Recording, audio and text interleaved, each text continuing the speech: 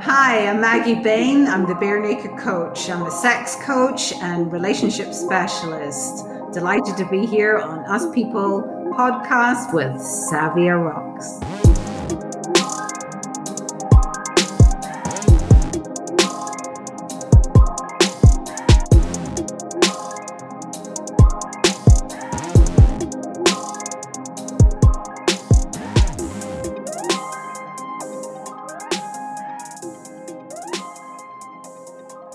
Hey guys, and welcome to another episode of the Us People podcast. I'm your host, Savia Rocks, and today I'm humbled enough to have Maggie here with me, who is a sex coach and relationship specialist. Maggie, I want to thank you so much for coming on the Us People podcast. How are you today?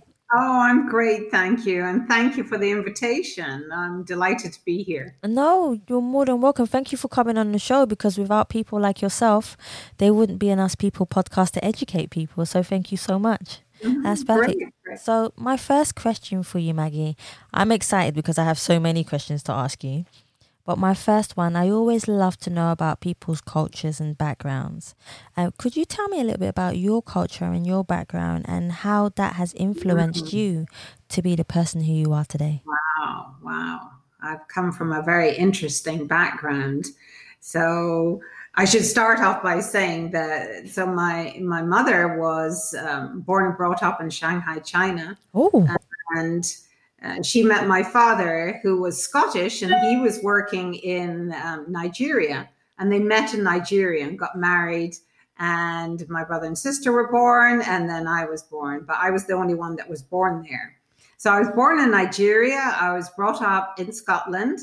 And when I was 28, as a nurse, as an intensive care nurse, I took a 2-year work contract in the Bahamas, thinking just a little sun, sea, and I would come back. But as the way it goes sometimes, hot off the plane. And so I met the father of my children and got married, had a family, and I was there for 26 years. Whoa. So I feel that I'm really Bahamian. My sons are Bahamian and they live there. Now I've got a grandson that lives there. So I like to think, but I am speaking to you, just to add a little spice in there. I am speaking to you from Jersey, a little island in the Channel Islands. So I like to describe myself, and my friends call me a global citizen. And I think that pretty much sums it up. So I move from country to country, culture to culture with an easy flow. So that's the way I love it. You sound like you've had an interesting life even before we began the podcast. I know. Well, even before I was conceived, that's a whole nother story, isn't it? My mother's background is fascinating. Maggie, that's a whole nother podcast. I know. It definitely is. Oh, most definitely. So let's get into how you became, because this is interesting. You've traveled all around the world. You've had a beautiful family and a beautiful grandchild as well. You're multicultural in what you do. And then you decided to become a sex coach and to help people, especially men, in relationships, to help them become better within lovemaking and sex. How did you get into that? Well, you're saying now men, but that has developed. Yeah. That has developed over time, as things do.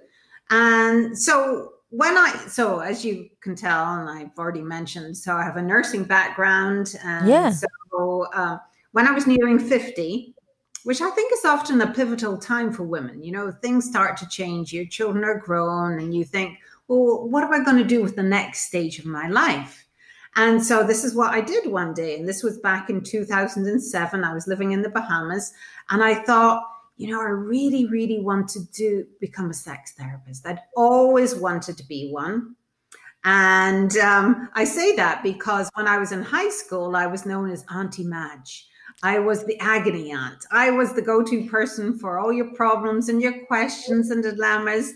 And so when I did train, and I told some of my high school friends, and they said, well, we're not surprised. They were like, so it always been there, whether it was lunches with girlfriends, you're always talking about your relationships, your marriage, your boyfriends. things until you get onto the sex. And so at the end, I would always say, I'd love to be a sex therapist. So there I was, close to 50, and it's all about fulfilling your dreams. You know, the older you get, it's very much, okay, I don't want to end this life with any regrets. I'm a person that, you know, if you want it, you can visualize it, you aim for it, and you can go for it. See. And you just have to plan, and a strategy. And so good old Google, I Googled how I could train as a sex therapist. And there's very few sex educators, even in the States.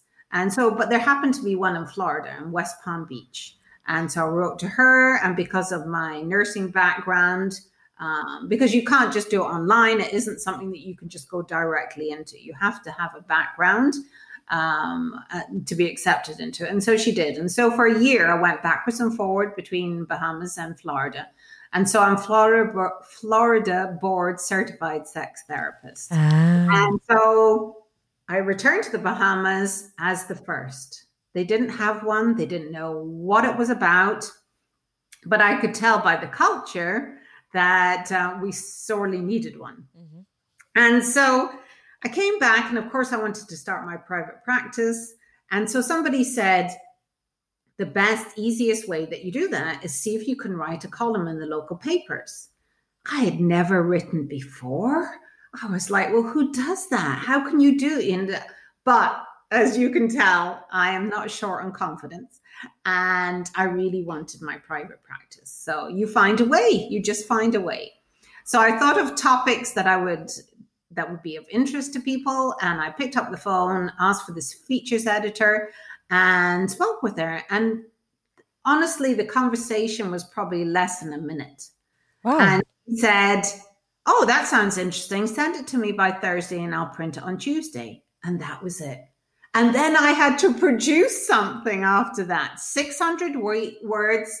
And it was well received. I had my contact information at the bottom, and little relationship to begin with a little sexuality at the end. You know, I was breaking new ground. We're talking about taboo topics. And so I wrote every week for 2 years.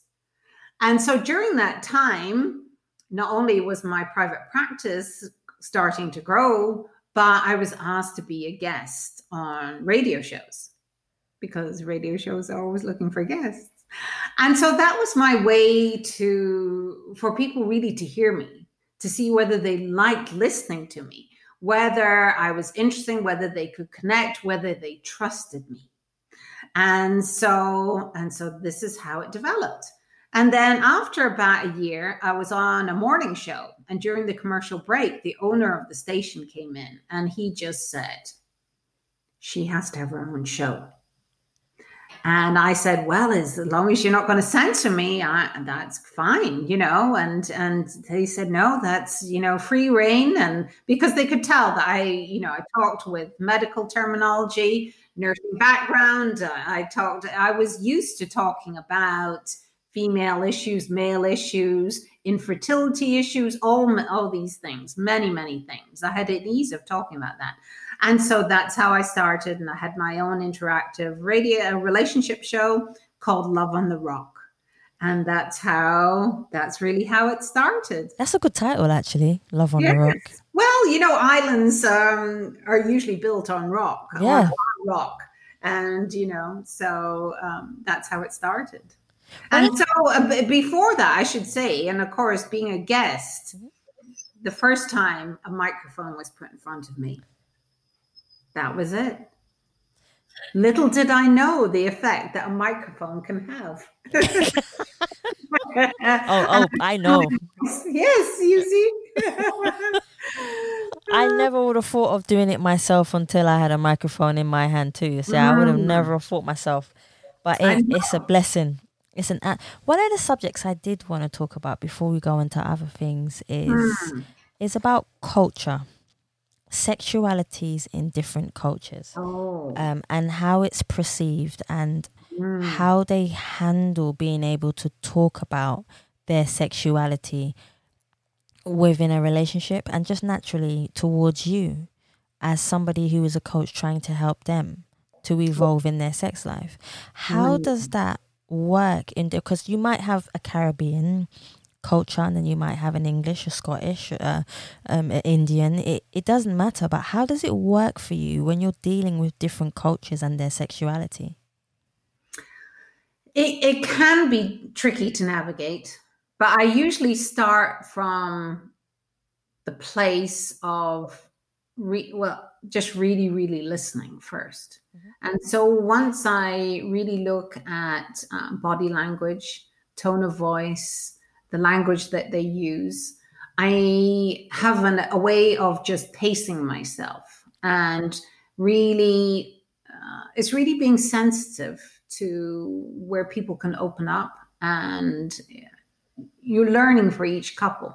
So although it's cultural, it's also unique for each couple as well, their language within themselves and between each other. And so it comes from experience. It comes from taking time and sitting back and really listening and paying attention. And when I do couple sessions, I call it mind aerobics, because I have to keep up with not just one person, but two, and how they're interacting. And it's mentally exhausting. I can only do so many in a day.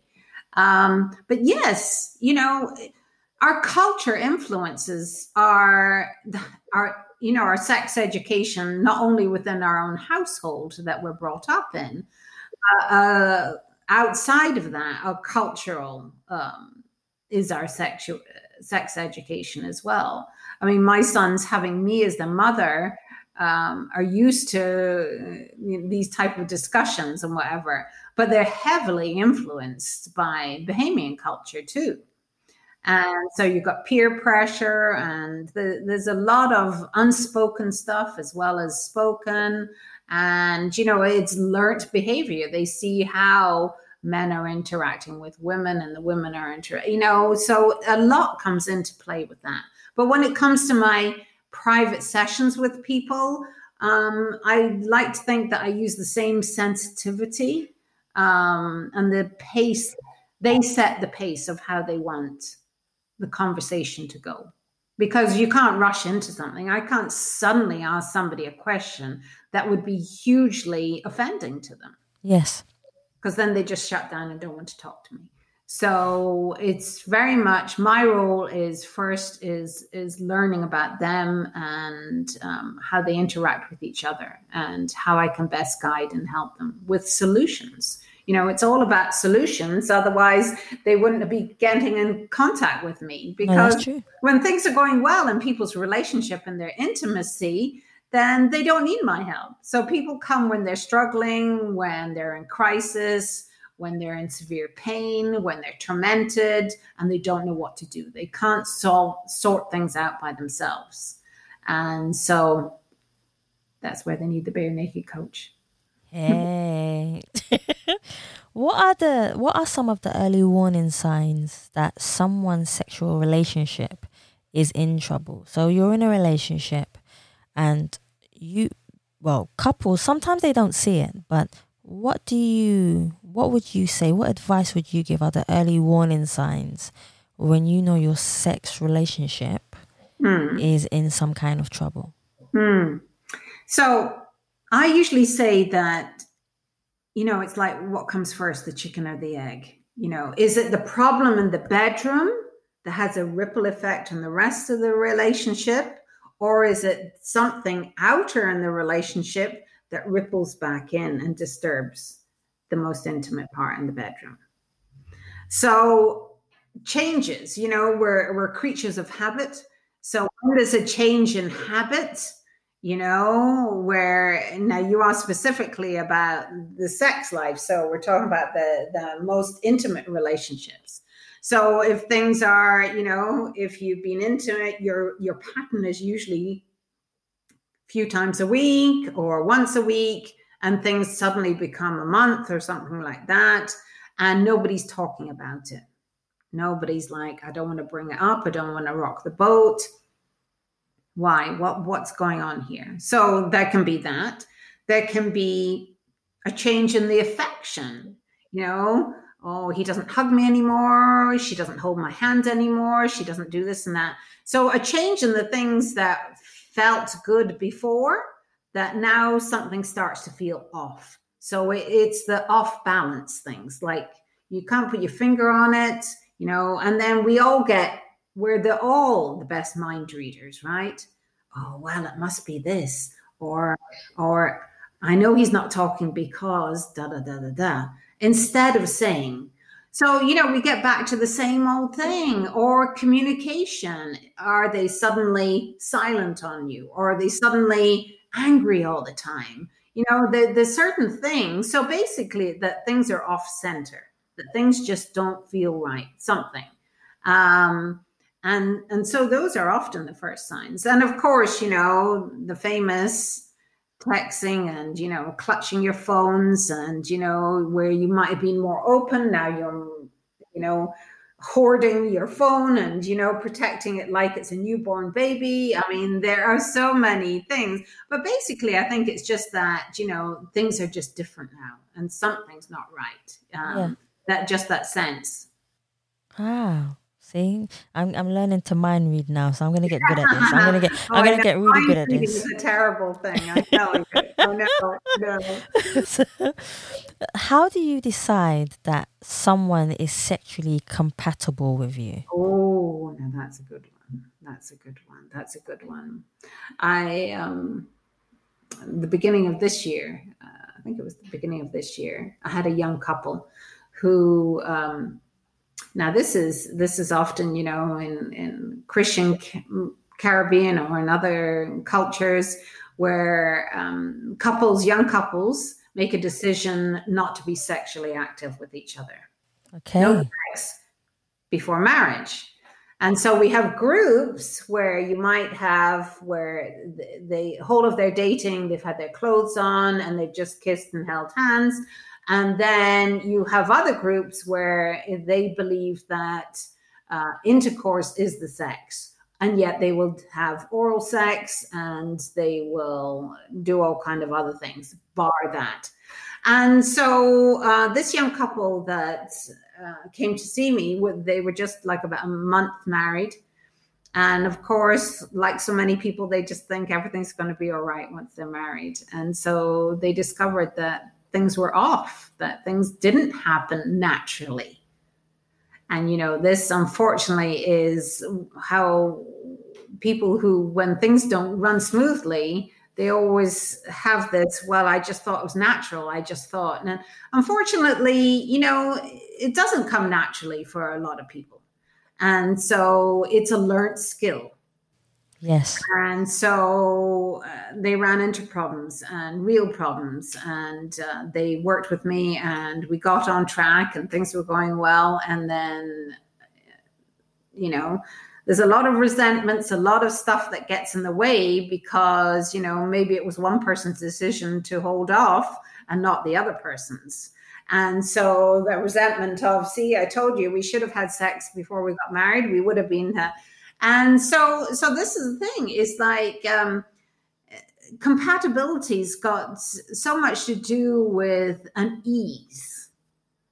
You feel comfortable and there's an ease. It doesn't feel awkward.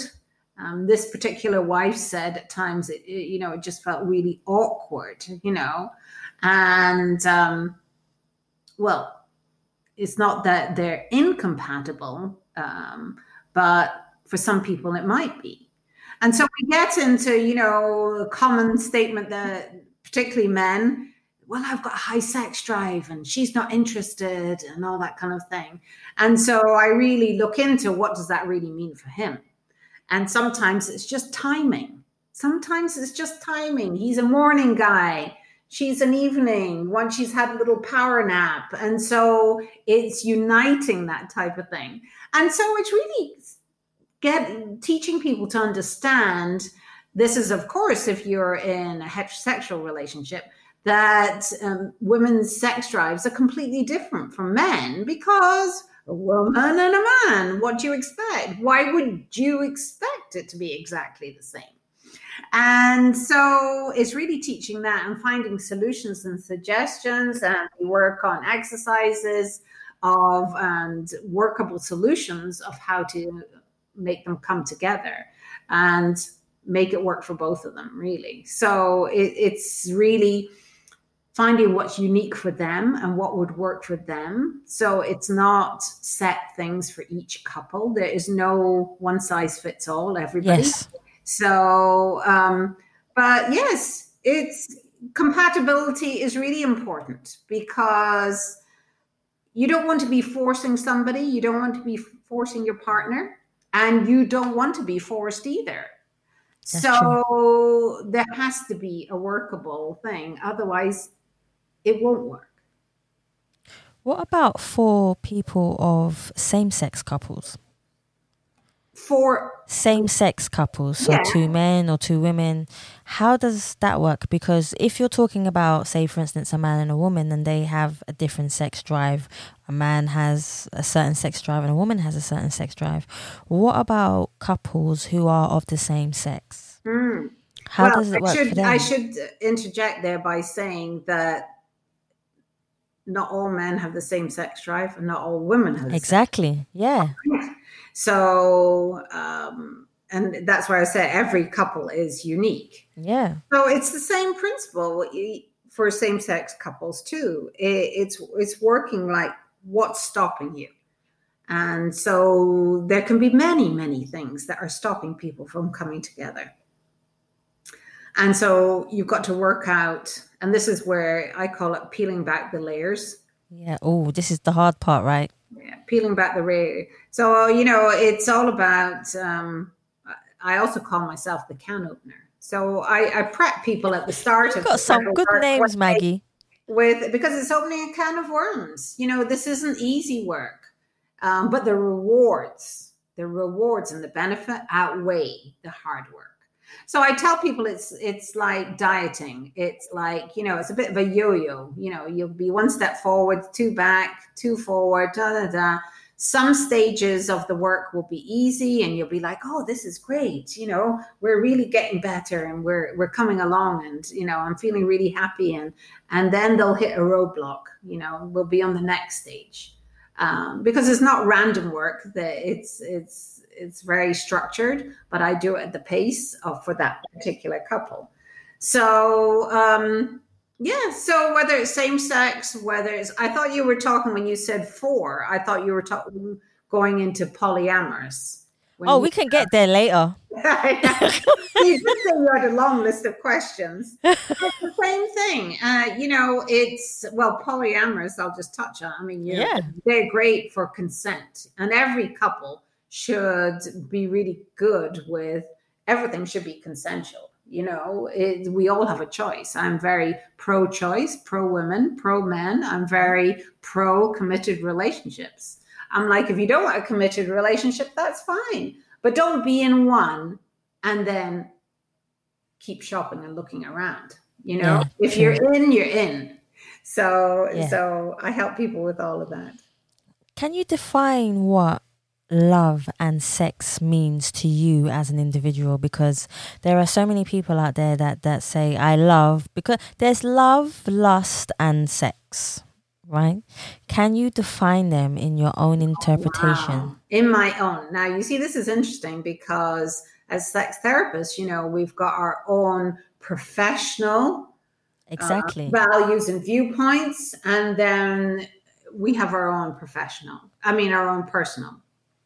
So I'll just say, and for me, actually, I feel that mine are the same, professional and personal. So, but I will say that because a lot of people might listen and think otherwise, So mine is, I believe that true love, deep, and when we're not talking about infatuation and we're not just talking about chemistry, I'm talking about love where you really care deeply, where you really like the person. You really like them first. They become your best friends. They're your go-to person when you have a problem. They're your go-to person in your thoughts when they're not there and something great happens. Yes. So and in their presence, they are your focus. They are in your thoughts. They are first and foremost. They are the one that you adore. I have to really adore the person that I love. Absolutely adore. And so I want to make them happy. I want to make them laugh. I want to take care of them. It is my caring nature, that. And that is different from just lust. That is different from just, oh, I think you're hot. And, our chemistry, our pheromones. You've heard of pheromones, Yep. which are the silent scent between us, where you're like, for some reason, you're just really attracted to that person. And you're like, well, but that doesn't mean that you know them. The depth of knowing somebody, and I believe first, and I'm not saying holding off for, forever and ever, but at least get to know them a bit and know that you like them enough to really get to know them. Yeah. And so the love and the cherish, and that is when you want to cherish and take care of and know that that person is the most important person for you, then to me, that is the love. When we think about how did we learn about love in the first place when we were little children? Yeah. It was the people who were kind to us, right? So that's why the term loving kindness. And we should all show loving kindness to the people that we say we love. Now, I'm actually not a person in my personal life that throws out the word love easily, because I feel that if I say it, I place it in your hands. All right. So I might like you. I may say I really enjoy that. But for me to actually say I love you in a way, there's very few people in my lifetime, and I'm talking about my intimate relationships, that I could say that about. So I think it's really, really special. I think it's something that you have to take care of. It is totally attached to trusting the person, because to me, how can you really love someone if you don't really trust them? Yeah, I agree. And trust is now a whole different story, Savia, because, trust touches every aspect of a relationship. And I've learned from my clients the layers of trust. It's that dependability. Can I count on you? And it goes from, can I count on you to pick up the milk before you get home? Can I count on you to pick up the children from school at 3:00? Can I count on you not to humiliate me in front of our friends and family? Can I count on you to be faithful? So there are many layers of trust. And so for me, and this is my personal thing, is I have to trust you. I have to really trust you, because I have to feel safe. I have to feel safe. And I don't know any woman in particular, but also most men, when they really learn how to be great lovers and they get to that depth of intimacy that I teach and show them, is that they thrive. They thrive on that level of trust and intimacy. So it's very special. I love that answer. Thank you. I really, really do. You went down to the depth of what every single thing means and is meant to mean from a personal place. Mm-hmm.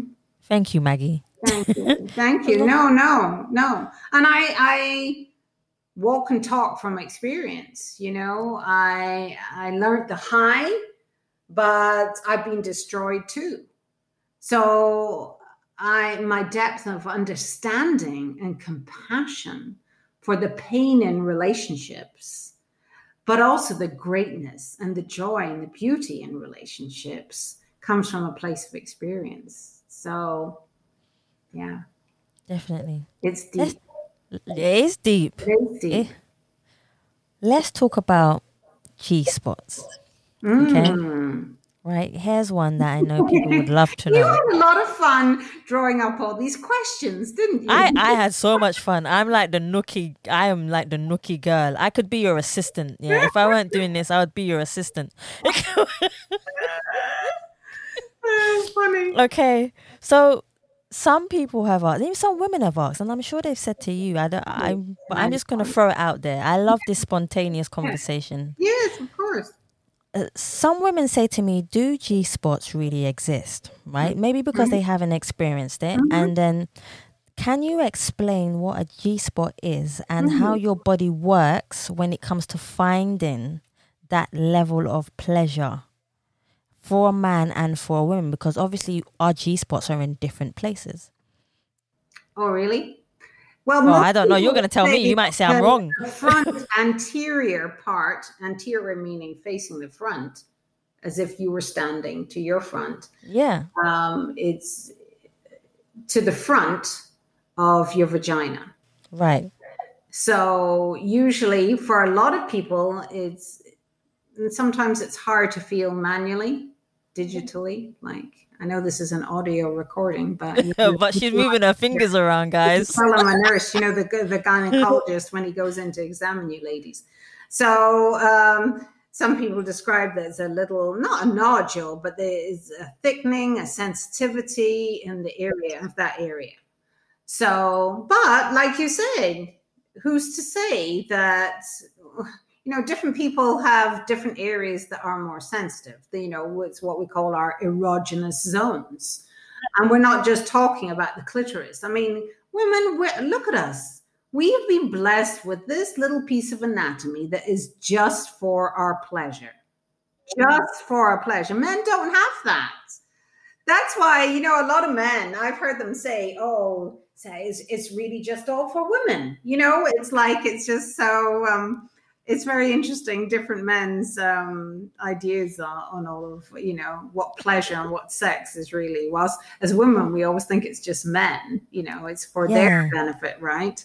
But once you get, they say the key time for women is in the mid-30s. So as you get more experienced, then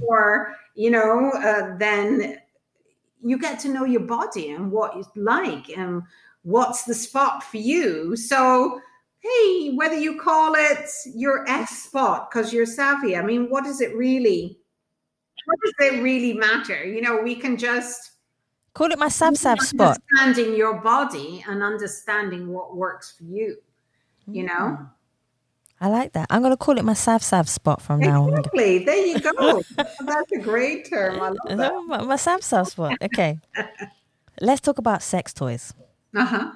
Right. So you can get overwhelmed when you go into a store with your partner and you're trying to find the right sex toy for you and your partner. How do you know what is the right sex toy from your experience? I know you're like, I have no clue. No, I'm just saying it's, first it's like, what makes you want to go in and find? Is it just you're looking for a toy and you're wanting just to try things, experiment? Yeah. And, we've tried this one, so why don't we try this? Or it's like you actually have an issue with one particular thing. Or is it that you're single and you want help with masturbation, self-masturbation? There's many reasons. And so those direct you to which area and what you want. But, the great reliever, if we think about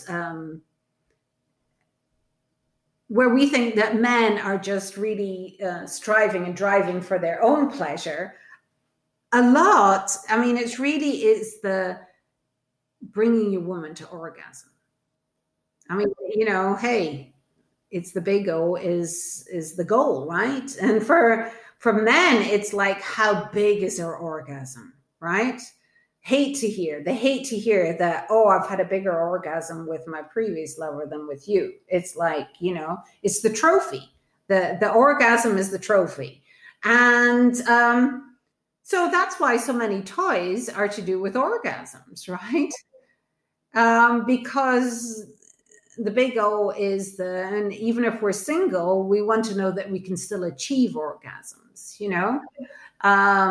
So that's the thing. You've got to think, well, before you go into the store, you've got to know what you're looking for. Now, like I say, if you don't know, ask for the most popular thing, whether it's the little bullet, whether it's the rabbit, whatever it is that what are you wanting? Are you wanting to accentuate and enhance your orgasms as you're having an orgasm with your partner? There are many reasons. So, hey, buy whatever makes you happy, guys. Buy whatever makes you happy. Can all women... Well, okay, here's one for you. Okay. So, a lot of women say to me that they don't necessarily have an orgasm with the person that they're with. And this is where your niche comes into it, Maggie. About you teaching men about how to teach women. I know that you can't specifically say any names in stories that you tell me, but do you have a story of how you helped a couple where the woman, for instance, or even the man sometimes, was not getting to that orgasm place? Oh, I have many stories, and that's what I was saying, is that there is no stereotypical. I've seen couples where she's got a higher drive than he has, that he doesn't like giving her oral sex, whilst you think it's always there's no, like I say, not every couple is the same. Exactly. Yeah. And but it's skills. A lot of time it's technique, it is skills, but nothing changes without both people cooperating. That's true. And if one person doesn't want to do something, then it's not going to happen. And so this can be a huge stumbling block. And depending on how strongly the partner feels, this is why they come, because it has affected the relationship so much. So, so it's learning. I have with one couple, to the point where she was so frustrated and angry with him having extramarital relationships, and she was always faithful. And then she had one herself. And then she discovered that oral sex with the new guy was so much better than with her husband. So what a crushing blow that is, right? So they have him it's very hard when, particularly for men, to take these things. That's a huge ego thing. That's a huge thing. And so, in fact, it got to the point where, and after discussion and sessions with me, we got to the point where I suggested there are like clinical CDs, teaching CDs. I say clinical, it doesn't mean that it's, step 1, step 2, but it's done in a way that is tasteful and really teaching techniques. So he purchased one of these CDs and he went away and so he started to improve. Drive that made him realize how important it was, that now he had to take it, that she was having an affair. And so he had the pain of that, but he had an incentive to become a better lover for her. Okay, so it's not like selfish love. It's more, I want to please you as well as please me. This is the lovemaking. Like I said, my work is really about bringing the lover out, guys. Teaching them that sex isn't just intercourse. And for sex therapists, actually, sexual activity and sex is hugging, holding hands, kissing. It is skin on skin. It is body rubbing. It's all that. That for us is sexual activity. Yeah. That is because, you've got to open your portfolio to other things. It isn't just intercourse. See? I like this. Here's another one for you, Maggie. God, so you're making me work for this. Oh yeah. Why not? Okay, so why do people have sexual fantasies, But here's the question. Hmm. Although people have sexual fantasies, what can happen if they are not fulfilled? Do you think having sex with Brad Pitt is really going to be fulfilled? You know, it's like keep certain fantasies as fantasies. You know, we have to realize our reality is our reality, but you use your fantasy to your advantage. So, you know, whether it's your dream and you see yourself in this huge bubble bath with Brad Pitt or whatever, and then whatever, then recreate that same bubble bath with your lover. You know, there's sort of safe fantasies, and then there's ones that are really unsafe. I mean, you know, to express, you know, really you want to express to your lover that, you know, you're dreaming about your next door neighbor. You know, there's some things that are, you know, dangerous areas to go in. So you've got to know, but the ones that are playful, the ones that are fun and playful, and I say work them, you know, use it to your advantage, recreate. See? I mean, What about role play is fun. You yeah. know, role play makes things interesting because a lot of times, you know, sex just gets, for some couples, because they're not creative, they're not into role play. And so it gets a bit dull and predictable. And so that's where it'll get. So to keep it interesting and lively, role play, and there's so many. You have to watch my YouTube videos. You know, I've got a whole channel there on tips and tricks and all kind of things. Go watch So, it, guys. Yeah, go watch it. yeah. Bare Naked Coach YouTube channel. I love the way you promote it. It's so cool. Of course. Let's go on another one now. So, say you're a new fresh couple and you want to go into different sex positions. How do you know the right sex positions for you and your partner? Well, you just got to try. Yeah, I know. Yeah, but some people are a bit scared. Some people are a bit scared, Maggie. Of what? Of it not Of working, trying. of not liking Yeah, it. some people are scared. How do you, okay, from your point of view, especially for men as well, Mm-hmm. how do men, for instance, I'm just going to bring out a niche in men, Mm-hmm. and how do men attract the woman to be able to do a sex position that could help arouse them Well, to you get to know, that there's a lot orgasm? of, well, first of all, you know, this is where talking is so important. And, Yeah. you know, sexy talk out of the bedroom, you learn about this is a brand new couple. So they're starting off and being intimate for the first time. So there's nothing like a little flirting and sexy talk about, you know, oh, I can imagine you like this or whatever. And so you can tell by their response whether they like the idea of that. Yeah. So that's one way. But actually, I always say, you know, hands can say anything too, right? So That's true. we guide our partner, we guide them. So if they're not doing or going or, you know, teaching, then you take their hand and you lead the way. You know, because if you start talking can kill the mood as well. And so That's true. that's can throw off and make people nervous and all that kind of thing. So I always say, show them with your hands, take their hand and guide them where you want them to go. And you turn your body where you want it to be. And so, but each partner that you're with, you're going to feel differently where you like this and this, and it might stay on your portfolio of your top favorite positions, but actually this particular partner is even better at this one. So the thing is not to overthink it. This is the thing, is to go with the energy and the heat between the two of you and see where things go.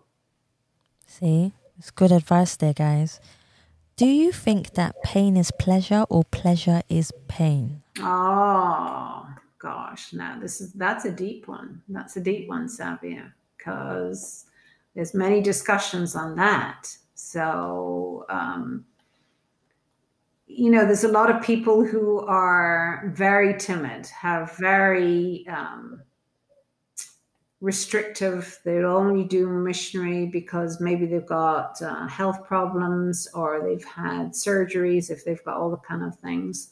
And so each of us has a different pain threshold, and really, if you are relaxed enough, and if your connection with your partner is good and you have good feelings, then the idea of your brain saying this is bad pain rather than pleasurable pain, that's the difference. Remember, your brain is your largest sex organ. So it's what's it telling you? And so this is where I'm a great believer in really taking your relationships down to deeper levels rather than just superficial. You've got to really know. And as time goes on, really get to know your partner. And so they get to know you. And so you see facial expressions and, whether you push away a little bit to let them know too deep, too fast, whatever, you get to know each other. And how's that? That was good enough for me. It's good enough for me. What number of question are you on now? This is like... I'm not telling you. I'm not telling you. What one thing do you wish you would have known before you started your career as a sex therapist or sex coach? That if I'd known. Yeah. Oh, that's quite interesting. I was asked this. I did a TV show, gosh, was it last year? In Cyprus. And she asked something similar, but more from a business side angle rather than. And I think one of the things that I realized, but I probably didn't realize to the extent, was that when I talk to them, when they get to know me, when they meet me, they think that they know me. And so their expectation is of being very close to me. And so it's a fine line because I'm teaching intimacy. I'm teaching that I have ability to connect with people, even through the screen here. But it's not served me well at times. I've got wiser at, because then there's a lot of fans, a lot of stalkers. So there's a lot of people that, so it's dealing with the messages, it's dealing with people wanting to get really close to me because it's the image and the Bare Naked Coach brand. So it's protecting myself because my nature is to be very open. And of course I teach honesty. I'm very, honest. I believe in being truthfully naked. And so, but protecting myself has been something that I've had to learn and I will continue to learn. So it's not like I've learned it all. So I'm still evolving just like everybody. So we live and learn. That's the beautiful thing about life, Maggie, is that every day you've taught me so much just being here today. Thank you. No, most definitely. Thank you. What is the best advice you have ever received from somebody, and what have you done with that advice throughout your life? You mean professionally or personally or the whole thing? Well, I should say I am the same with my work as that. Yeah, so, I can see. Yeah. I can kind of see that. Yeah. What's the best advice you've ever received from somebody? Gosh, I have to really think now. Well, I always say my greatest mentor was a gentleman who's passed now, and I looked after him. This was when I was nursing before I trained. And it was Sir John Templeton. And he's written many books. And yes, and he started mutual funds. You might have heard of the Templeton Foundation. And so he's the one that he taught me the importance of time management. He wasn't teaching me, but through his behavior and his passing on of his knowledge, I came to really understand about focus, how to focus, and time management. And I'd say those two things. And my own personal one is learning how to use my energy properly, which means I have to put my energy in important places at specific times that he taught me with the time management. And so I'm very careful with that. But ultimately, I'd say what I've taught is, and I know from myself, my work is my purpose. It's who I am. I am a messenger, and I pass the message wherever I go for loving kindness. And so there might be some people who would argue with that, who I've had to let go, because I've had to learn how to let go of relationships that people who want to, as the expression goes, dim my light. That distract me, that through their toxic behavior towards me, because we all bring out things in other people, and so it's having to be focused in where I'm going, what I'm doing, and why I'm doing it. And so why I'm always doing this work is to serve other people, and so where I can help people. And I have been known, whether you're sitting beside me on a plane, I've basically done what is equivalent to a session. I have been known in Edinburgh, in Scotland, in a park bench, helping a young man from India with his problems. So, wherever I am, this is the gift I've been given, and I can't help myself. I'll just, So speaking of service and helping people, that is really the thing that have been passed on to me. I was going to ask you the next one, but I feel like you've answered it already. The question was, what are you most proud of that you stand for? But I feel like you've already given me the answer. Mm-hmm. Well, I think, and then there's two words that people always say: I'm authentic.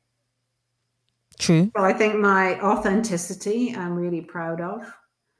I am proud of, but sometimes it's backfired on me, my honesty. But I'm not a brutally honest person. There's some people that just like to say hurtful things, and they say, well, I'm really honest, but they're just slashing people, But I'd say my authenticity, but it's my work. My work is the thing I'm most proud of. Yeah. When was the last time you felt totally at peace with yourself? Savia, I have to. I'm sorry. About that. I have to think about that.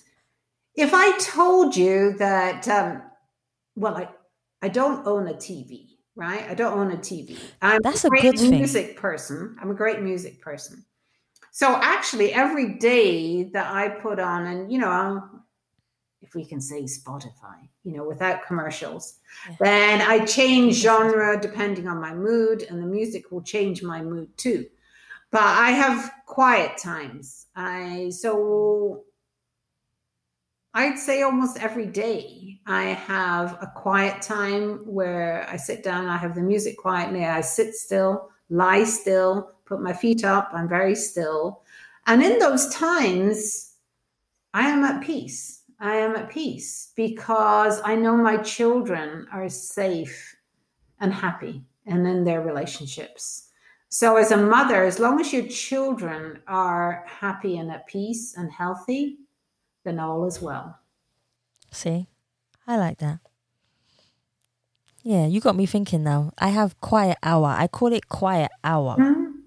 1 hour a day. It doesn't need to even be an hour, Yeah, it's true. A good 15 minutes.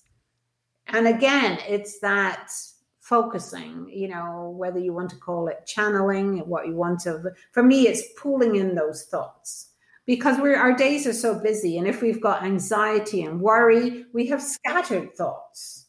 So by reining it all in and holding it all in and really slowing down, closing your eyes, you can find peace. I think we found it just now. There you go. I've taught you. See? No, you have. See? Here's my next one for you. You've made me go into that quiet place now. I've gone to that quiet place. Good. What is the earliest experience that you learned that language has power? Wow, these are some deep questions, Savia. Language has power. Well, what's coming to mind is possibly bullying siblings. Oh. So as an early young child, the names that you're called, the labeling, oh, you're this, you're not this, has deep effect. And as we know, that's how people, calling somebody fat when they're little has a profound, as we know, has lasting effects. So it's just in early childhood, yes, the words that are thrown out, but the labeling, labeling is has long-lasting effects on people, doesn't it? It drops our confidence and how come we've gone all our childhood thinking we're not smart enough? How did we get to the point where we thought, oh, we're not pretty enough? How did we get to all of this? Because somebody said it to us. Somebody said it to us. See? That's very true, actually. I think we all know somebody, well, I think everyone's been through it in some kind of way. Yeah. But we have to become strong within ourselves and be like, no, we are beautiful. No, we are this. No, we are confident. And it's a learning curve that we must go through. But in order... Yeah. Go ahead. We become stronger. We become stronger. Yes. But I must pass on this, is that people usually forget that boys and men have the same. So when they enter their relationships, when they're men, or they have difficulty getting into relationships, a lot of these things are lack of confidence, lack of self-esteem, believing they're not handsome enough. They don't earn enough. They're not, they're not buff enough. They're not, they're too short. They're too this and that and this and that. And so women forget that. And so it's building their confidence as well is so important. Most definitely. What would you like your legacy to be when you leave this world? Wow. I would just like to think that I've passed on and taught and helped as many people as I can have really great, loving relationships, and that they have learned the skills and that they know and can experience extraordinary love. And so it's that passing on. And I tell people, the passing on to your children on how to do this is so important. How are they going to learn the good stuff if they're not seeing it and learning it from you? They love their parents. They love their mommy and their daddy. They've got to learn all these things from them rather than just the internet. Well, they're their first role models. Your mother and your father are your first role models. So definitely. My final question for you, Maggie, is where can people find you on all your social medias if they want to find you exactly the way I did? So everything is Bare Naked Coach. BARE Naked Coach. So you found me on LinkedIn. That's the one. On LinkedIn, Instagram, Facebook, and of course my YouTube channel. So I would say first and foremost, for a fun element, go visit YouTube for the Bare Naked Coach channel. I've got lots of 2-minute, short, really fun videos, and there's a lot to learn there. So, and of course, although my website is being updated and changed as we speak, you can always find me on my website, barenakedcoach.com. See, guys, and from me, Maggie, I want to thank you so much for coming on the Ask People podcast. You've been such a great guest and I've enjoyed every minute of it. Thank you so much. Thank you. I've loved it. I have never been asked such a long list of such interesting questions. I'm very impressed with your questions, and your depth of your hosting is wonderful. So thank you so much, Maggie. Talking with you too. Thank you so much. That means a lot to me, actually. You made me go shy for a second there. Guys, thank you so much for listening to the Ask People podcast. And please remember, you can subscribe to Spotify, iTunes, Google Play, and any other platform that you prefer listening to. Please also follow us on Facebook, Instagram, and Twitter. And you can also donate to the Ask People podcast by simply going to the Saviour Rocks website or just typing in paypal.me/Ask People podcast. Thank you for listening. Stay happy, stay positive, and as always, please continue to be kind to one another.